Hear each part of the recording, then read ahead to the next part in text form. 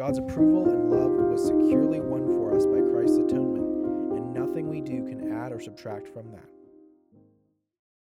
In the introduction to this series on union with Christ, we examined the covenantal structure of God's dealing with humanity and humanity's standing before God. There are two options.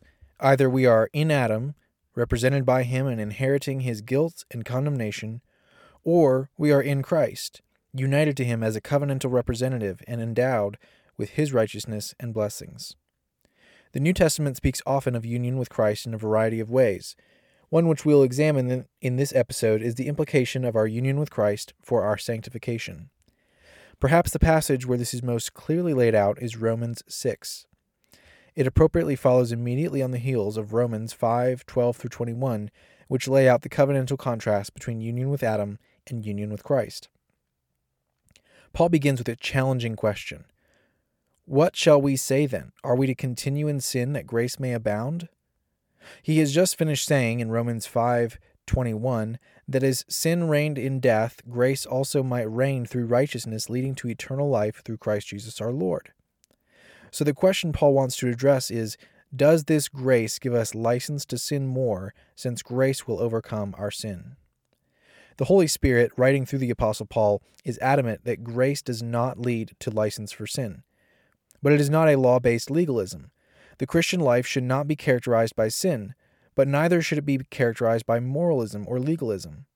Paul does not say, by no means, we still need to strive to obey the law.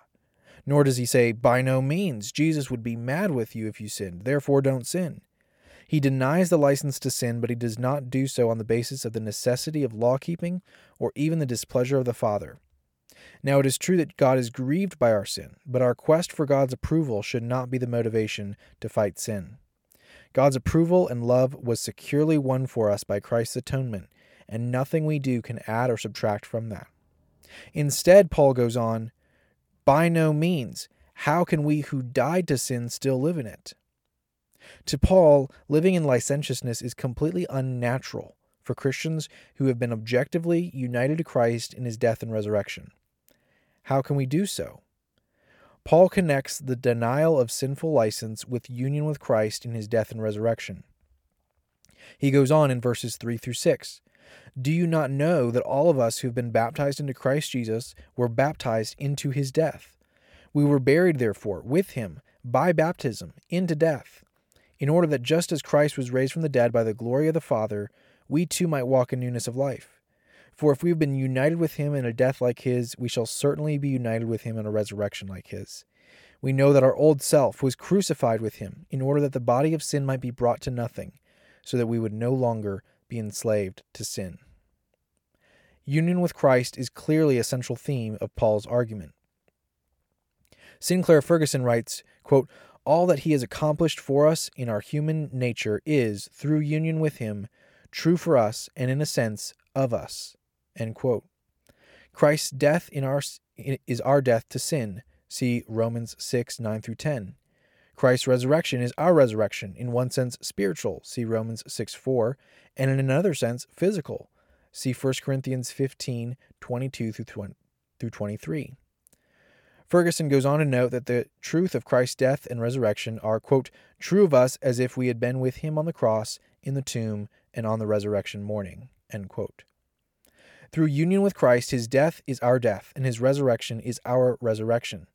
Our baptism symbolizes our burial with him and our rising to new life. The Apostle John uses the language of new birth to describe this phenomenon, but the idea is very much the same. As Christians, we have died to ourself, which was in Adam, and have been born again to new life in a new human race, represented by our covenant head, Jesus Christ. The implication for our sanctifying fight against sin is clear from verses 7-11. For one who has died has been set free from sin. Now, if we have died with Christ, we believe that we will also live with him. We know that Christ, being raised from the dead, will never die again. Death no longer has dominion over him. For the death he died to sin once for all, but the life he lives to God. So you also must consider yourselves dead to sin and alive to God in Christ Jesus. Ferguson writes, For what Paul is saying is that sanctification means this. In relationship both to sin and to God, the determining factor of my existence is no longer my past.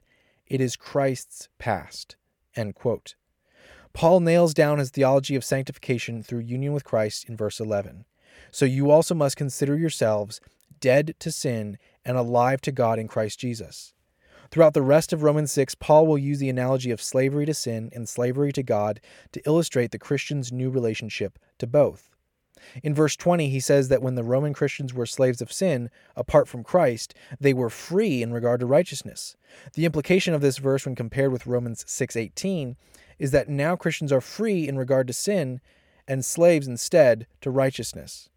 This lines up well with John's affirmation in 1 John 5:3 that our love for God is known through our obedience to his commands in such a way that his commandments are not burdensome. It is natural for God's born-again children to desire to do the will of their Father. The 18th century hymnodist and poet William Cowper expressed this in his hymn, "Love Constraining to Obedience." "How long beneath the law I lay, in bondage and distress. I toiled the precept to obey, but toiled without success. Then to abstain from outward sin was more than I could do.